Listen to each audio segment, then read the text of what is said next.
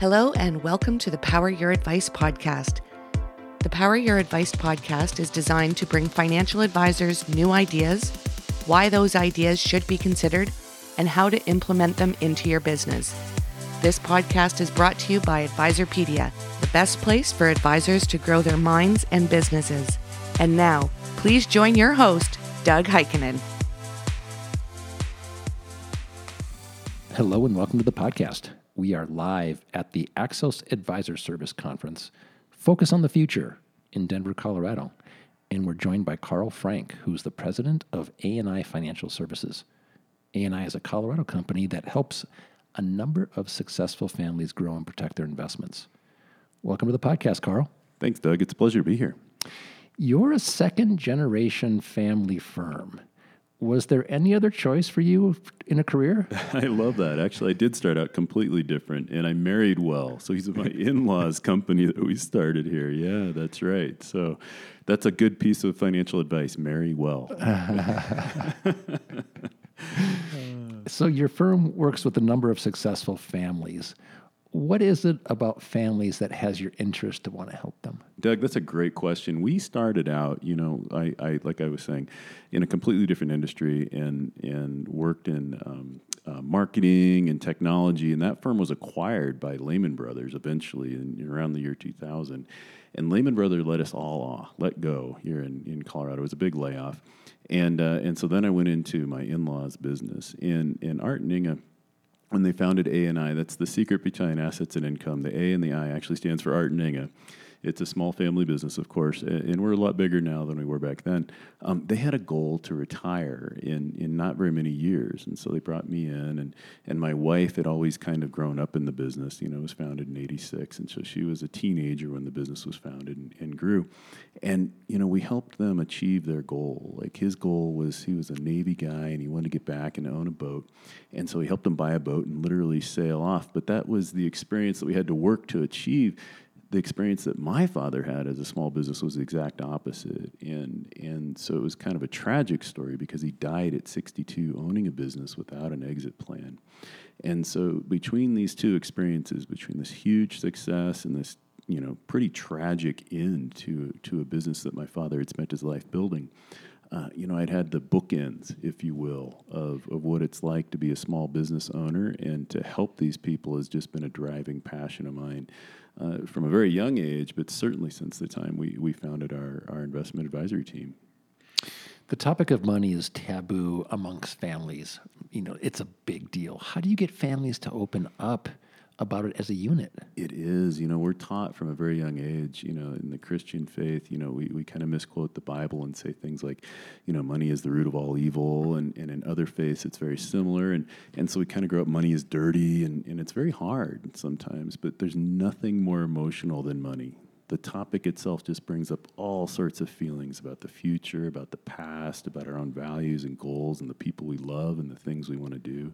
So at our firm, what we do is we start with a very conversational introduction to each other. We call it a discovery meeting. It's as long as 80 minutes long. An hour and a half is too long, and an hour might be too short. We might just be getting to know each other after an hour, but we get tired, so we limit this, and we just start with really conversational topic like, what does money mean to you? And we dive in pretty slowly, and we get at the stories behind the money and what this means for the person we're talking to.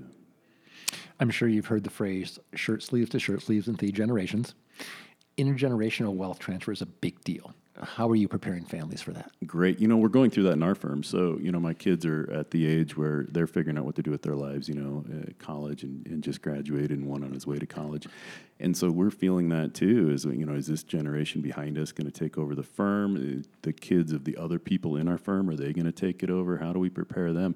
So it's more than just an academic approach here. We're dealing with the same problems that our business owners are. So what we did years ago was we took a a whole series of coaching programs, and we did a lot of work with business owners. And one of my favorite clients was a gentleman who had built this firm. It's a great niche firm in Colorado, and it turned into, before cell phone towers and batteries became omnipresent, he was a battery business. He was a Navy guy on a submarine where the battery is everything. The battery is life on a submarine. And so he really knew batteries. And so he built battery backups for cell phone towers. What an exploding business to have been in 20 years ago with the cell phones that went up all over the country. Wow. So his business grew like crazy, but it's a family-owned firm. And the next generation, kind of a bunch of knuckleheads, you know? I mean, they're really trying to figure out their way 20 years ago, right? So at that point in time, since that point in time, the founder of the firm has passed away. And we had helped them with the plan, and the family had life insurance, and it transitioned to the next generation, and they grew up real quick, right? So by the time that happened, they had had a lot of experience. Well, we had worked with them and the second generation just on their own financial plans, on not just getting everything given to them, because they'd been driving the company truck, you know, and they'd been flying on the company dollars and, you know, used to living, you know, the various things that they had to do to build their business. So it was more, Dad said, no, we're going to pull back the reins and let you try and make some comfortable mistakes with the money. And so with us, it's, you know, we've got the coaching, we've got this series of progressing things that we go down. But for a business owner to plan the exit early, like we did with Roy, was a game changer for the business and for the family. And since that point in time, that firm's been gobbled up. The second generation has since gone ahead and retired. So it was an amazing success. And, you know, God willing, we all have that similar experience. There's a whole lot of things that went right for that firm, namely this massive growth in the industry they happen to have built their business in.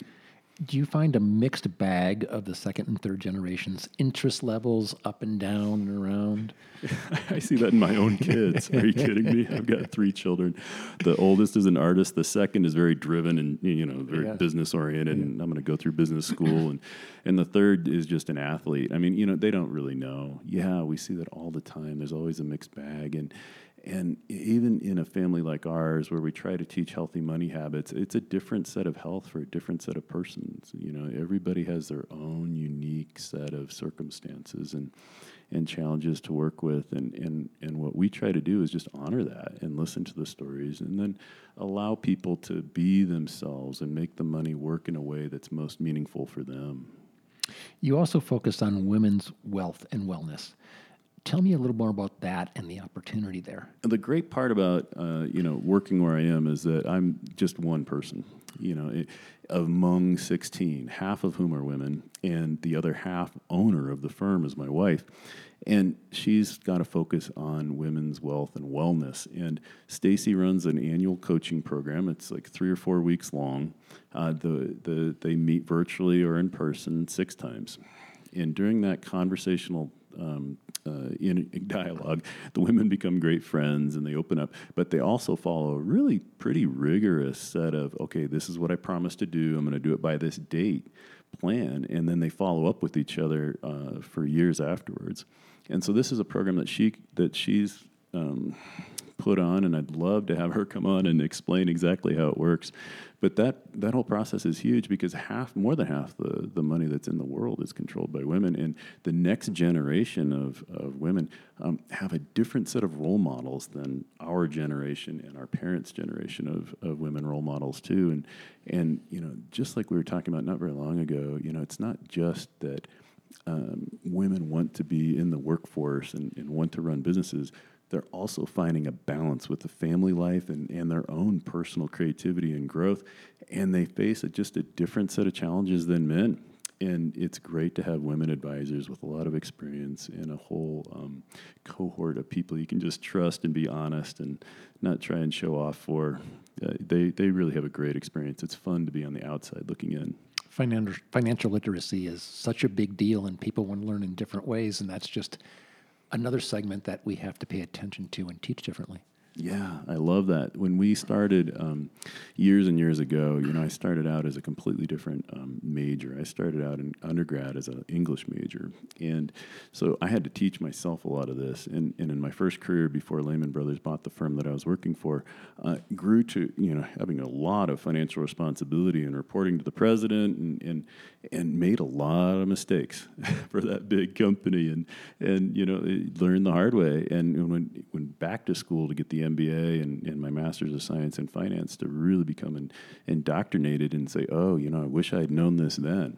Mm-hmm. And so when we built our firm, we decided, had we had a little bit more financial education through the public schools, we would have made a bigger difference and bigger impact for all these businesses. That a big firm like the firm that I started out with had hired a young man like myself right out of college with a little bit more understanding of a balance statement and an income statement, it would have been a bigger deal. It would have been a lot of savings that would have been made. And so what we do, in our community, we work with Junior Achievement and other groups, and we coach and we train. We have a number of people on our two, actually, who are professors at different schools here in town for the CFP program.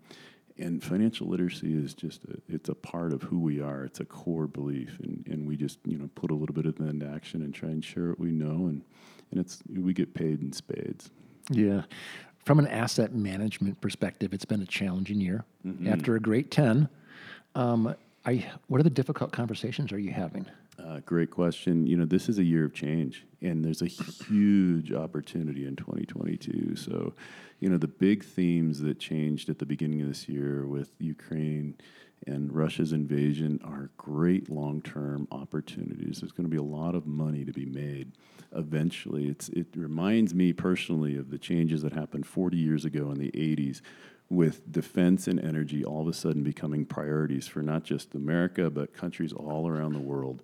And that ushered in a long bull market, and that's what we expect going forward. But this transition is very painful, right? And as Europe becomes more energy independent and as Europe becomes more aware of its own need for defense again, and as we fear other parts of the world doing the same thing, there's a huge investment opportunity, and it's not just going to be in these industries. That's way too obvious. It's all the other industries that are happening, and as we change the way we drive our cars and electrification, huge investment opportunities. As we become more green, there's great investment opportunities, and then inflation makes companies be healthy. So the unhealthy companies will either be merged, bought up, or go away. And so the stronger are going to survive. And all of our business owner clients of A&I Financial Services are in those strong companies. They're looking at this as, we have to roll up our sleeves and work a little harder.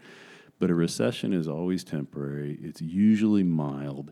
And the strong companies can find ways to get bigger and better. And plus, it makes it easier to hire. I mean, we're in a world where, right now we've got the great quitting going on, or the quiet quitting and the great resignation.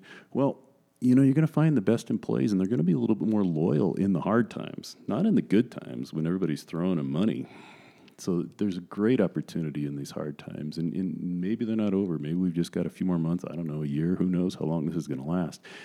But the other side of it is fantastic. And one other point for retirees, with inflation comes the higher interest rates. With higher interest rates, makes it easier for retirees to get that fixed income, because no longer are you getting zeros on your checking accounts and your annuities or whatever else. You're getting a little bit of income that you might be able to live off. Cryptocurrency. I was interviewing a well-known family office on the East Coast, and he said to me, Doug, my clients are in the end zone. Why would I put them back on the 20-yard line?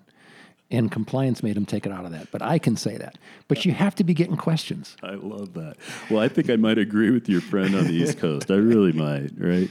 So, in the company actually we're working with here, this company here is doing something on crypto, and they can tell you what that story is. I'm not going to tell you what the story is. But there's three things about crypto that really have me worried. And number one, you're hanging out with crooks. Like, the biggest users of crypto are the people who want to money launder and move the money all around the world. And so, maybe that's changing, because the second biggest threat are the corporations. They're making it real. You know, we laughed years ago when Facebook, now Meta, created their own currency.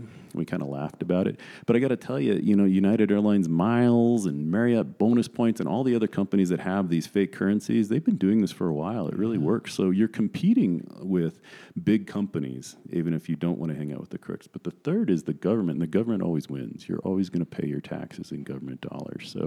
So crypto as a currency just to me does not make sense. As a technology, I keep getting these really compelling stories about how crypto can track things cheaply and, you know, great. Sounds really interesting. I'll buy the company that actually uses it and not the currency itself. Being a generational advisor, what are your thoughts about the industry as a whole? You know, we've got a great opportunity. So I'm Generation X, I'm 50 years old, and I'm right in the hourglass of a very small demographic. The generation behind me, the younger generation, is huge. And I just don't buy into the thought that there's not enough younger people. I just don't think they know about it yet. And I think it's our job to tell them that. So the generation just a little bit older than me, you know, they're selling, the huge RAs are becoming huger because they're able to conglomerate all of these people. Well, I think that there's a generation older than me that's looking for a firm about our size. So if they're the right personality fit, they'll work. And the next generation underneath of us, I just think we need to introduce ourselves, because what we did this year that never worked in the past, but we always hired one or two young people, one person at a time. This year we said, forget it. We're just throwing money at it. We're going to hire 3 at a time, because our generation is, you know, not as much fun as their generation. And it worked. The 3 of them became great friends. They're working productively together. They're sharing, and I think all 3 of them are going to be a huge success in our industry. And maybe next year we do something like that too, where we just hire more than one of the next generation so that they can learn from each other. There's a little bit more fun in the office, a little bit more energy. Plus, they actually show up. It's not all remote workers. It's fun to see people in the office again. It is. And that kind of dovetails to my next question is, what advice do you have for the younger generation as they explore a career, maybe as an advisor? I love that. You know, just be honest with yourself and don't try to be something that you're not. And if you don't know what it is, there's too much to know to begin with. Just be honest about not knowing it, and you'll find that my generation and the older generation, the experience that's out there is very understanding to it. But you don't want to try to fake it. You just want to be 100% honest, and you'll learn much faster, and you'll make it a much bigger success. And then the second thing is just go ahead and do it. Be courageous and make the mistakes, because that's how we learned.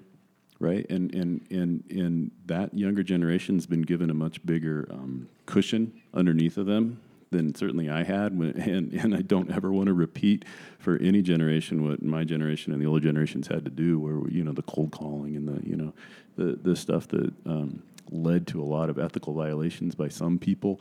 This generation doesn't have to worry about that, as we provide them a cushion and we give them a little bit of a base income and we teach them the right way to do this business and be a fiduciary from the onset.